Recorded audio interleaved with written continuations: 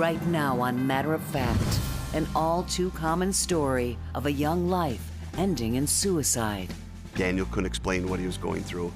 He never thought anybody would understand. The heartbreak turning a father into an advocate for mental health. I'm trying to get people to understand what Daniel went through and what 1 in 5 people are going to go through. Meet the man on a mission to prevent families from unimaginable loss. Plus, what are the signals to a parent that it's not just anxiety? Yes. A leading child psychiatrist on how to help your child cope with anxiety and depression.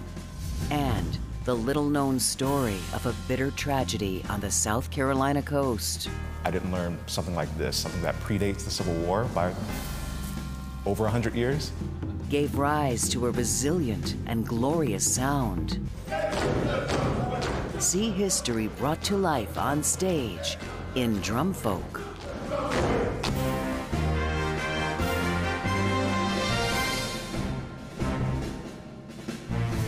I'm Soledad O'Brien. Welcome to Matter of Fact. Too many families are living in the shadow of a child's suicide, devastated by gut-wrenching loss. Suicide is the third leading cause of death among young people and the second leading cause of death among college students.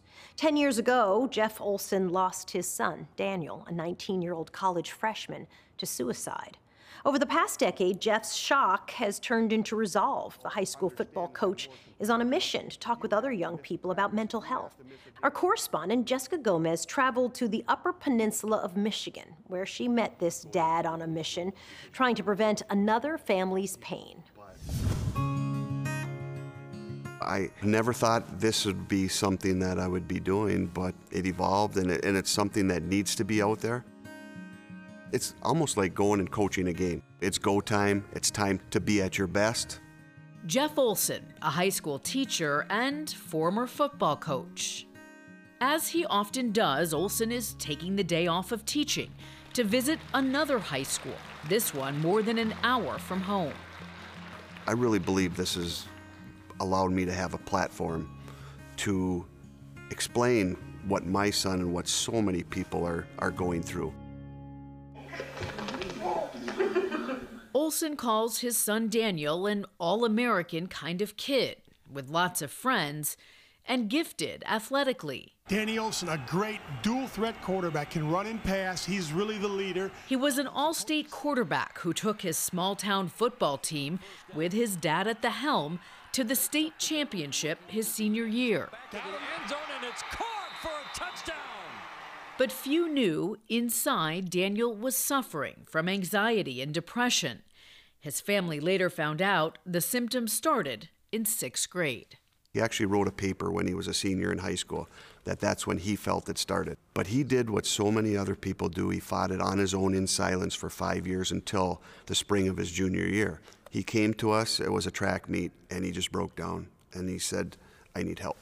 Despite medication and therapy, all of which Olson says his family kept quiet, halfway through Daniel's freshman year in college, where he was playing football, he had to drop out. Months later, Daniel took his own life. And I remember this, clear as day. 2 days after he passed away, sitting in a funeral home, are we going to tell people? This time the answer was absolutely are we going to tell people. Absolutely are we going to speak up. If this was so out in the open, if people understood how common this illness is and they knew the words to say, what if he would have got help right then and we'd have continued that help? He would have known the symptoms, he wouldn't have felt alone, he would have accepted counseling more because everybody does it who has this illness. But here in the Upper Peninsula of Michigan, it hasn't always been an easy conversation. I've had many kids come to me and say, "Coach, I need help, but my parents don't understand. They don't think this is real. They don't let me get help." Superintendent of Briding Township School District, David Holmes. Tough, gritty, manufacturing-type families that deal with difficult situations and work hard and just expect that people work through challenges. And we're trying to open the gateway for students and families to ask for help when need be. It's not an easy thing right now to manage the workload. But Kingsford High School counselor Kendallyn Sutton says she is now seeing a shift. It seems like that stigma that may have existed prior to the pandemic has been lightened a little bit.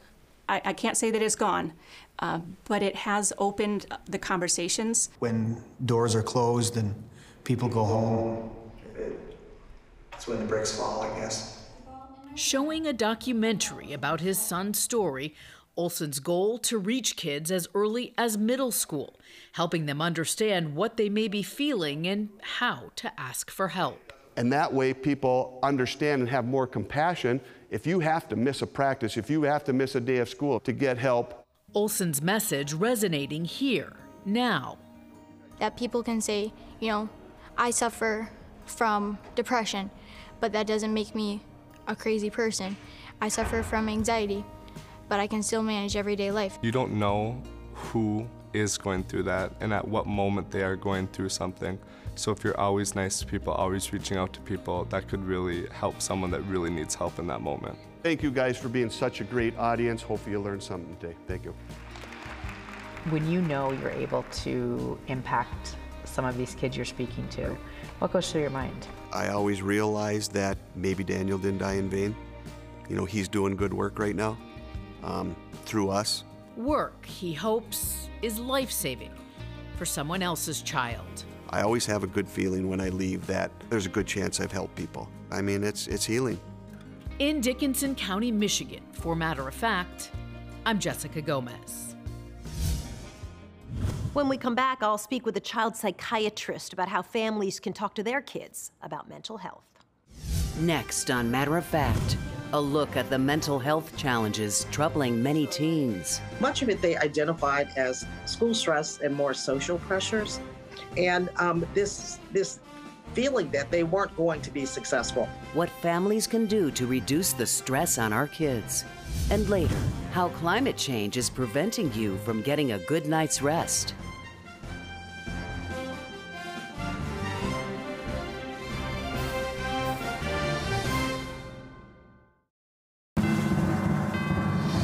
America's children are anxious and depressed. In fact, as many as 30% suffer with anxiety that interferes with their day-to-day functioning. Last month, a panel of national health experts recommended anxiety screenings for children between the ages of 8 and 18 years old. And recent violence is leaving children and parents looking for help. Dr. Tammy Benton is psychiatrist-in-chief at Children's Hospital of Philadelphia.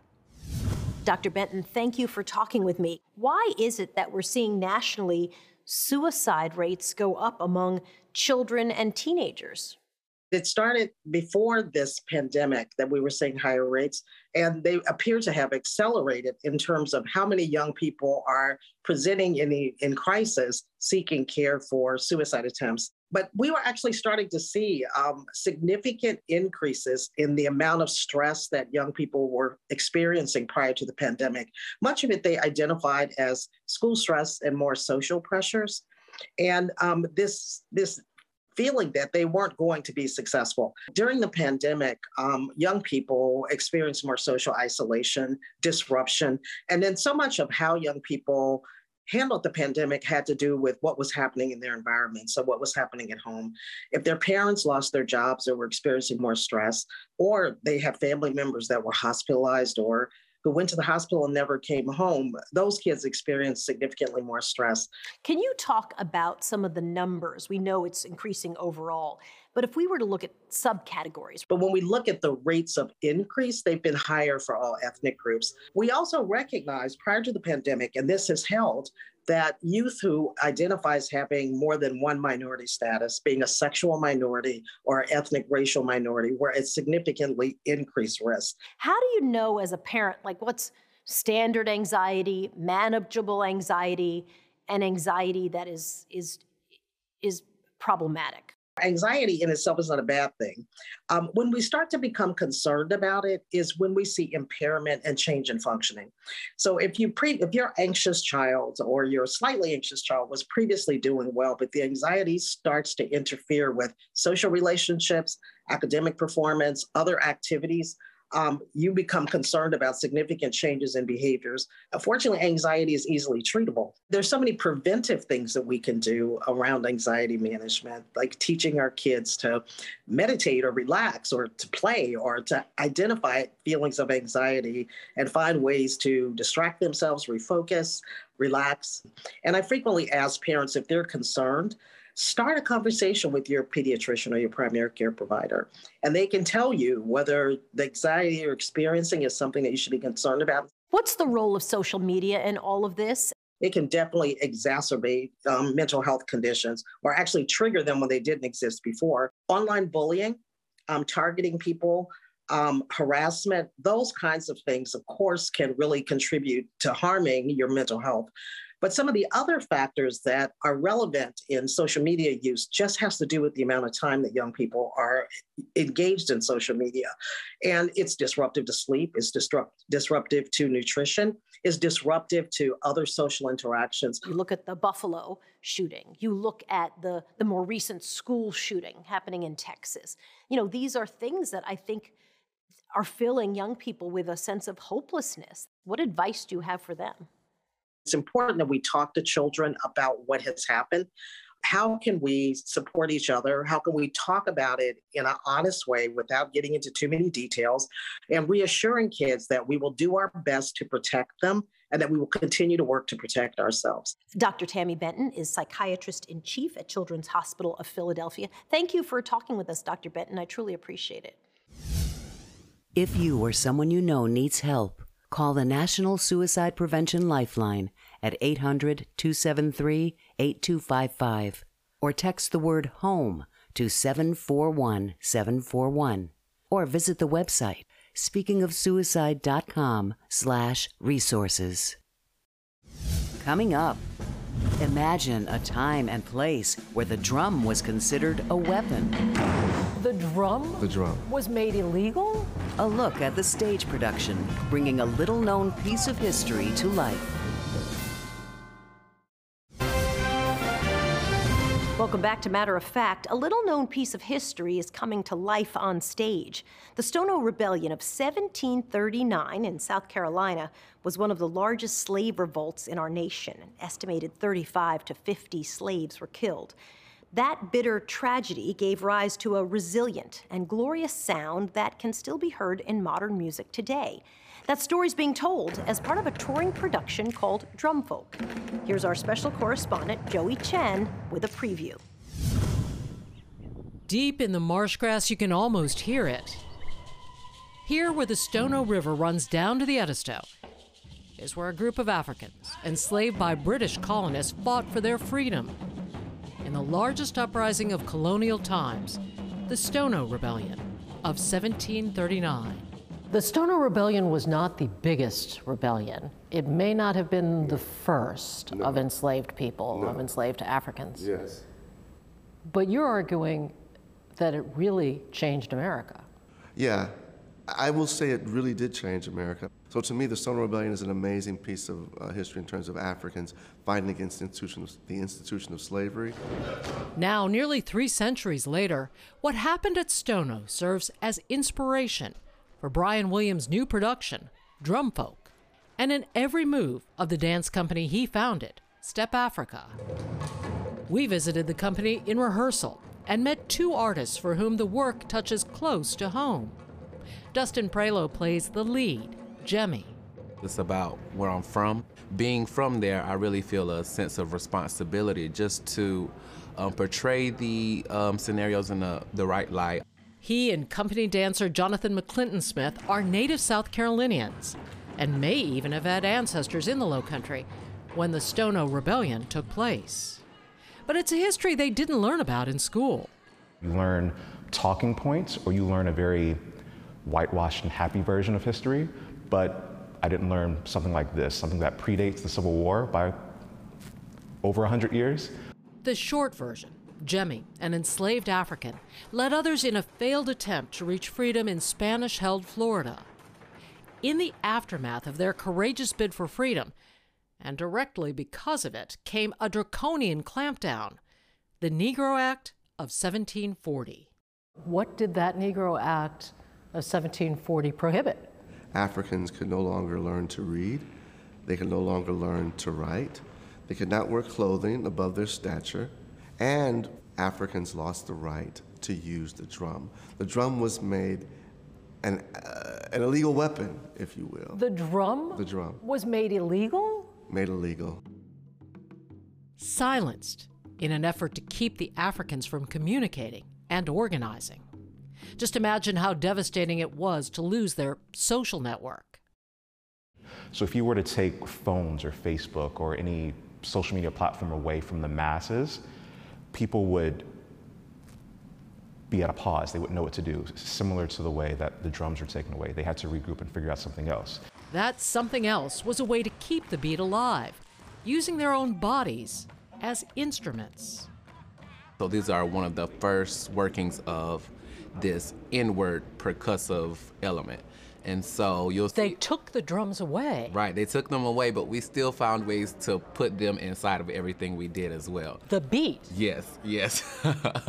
The beat never stopped. It pulsed through the ring shout, first performed in black churches of the Sea Islands, later to the hambone and the juba. It's echoed in tap dancing, even in today's beatboxing.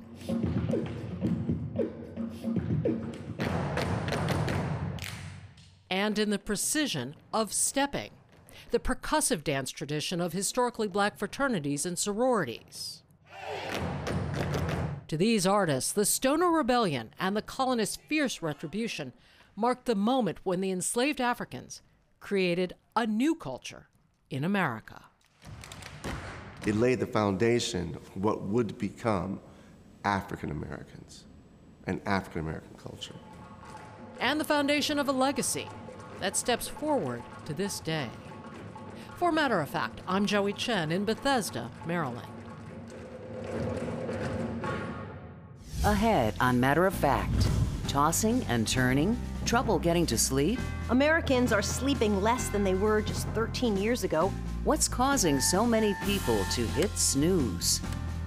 To stay up to date with Matter of Fact, sign up for our newsletter at matteroffact.tv.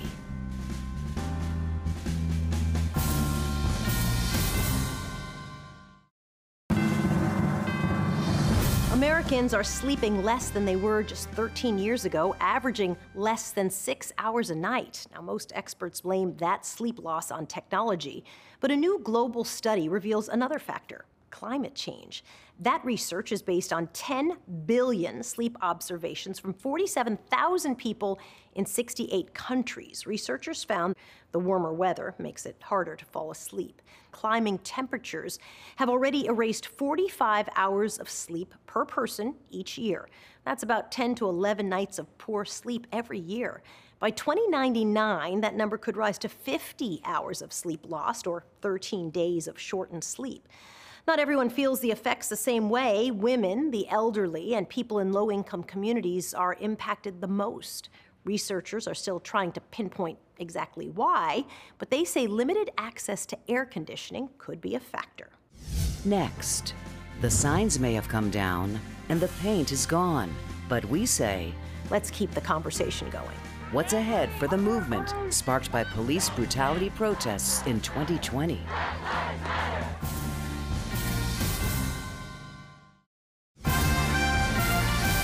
Finally, today, it's been 2 years since the murder of George Floyd. Within days of his death, we shared a look at the protests and the cries for justice from around the world. In that moment, we decided to expand our conversations on race and social justice with a series called the Matter of Fact Listening Tour. We started with the hard truth about bias and its impact on our everyday lives. Then we looked at what it means to be an American, how identity, race, and justice shape our sense of belonging.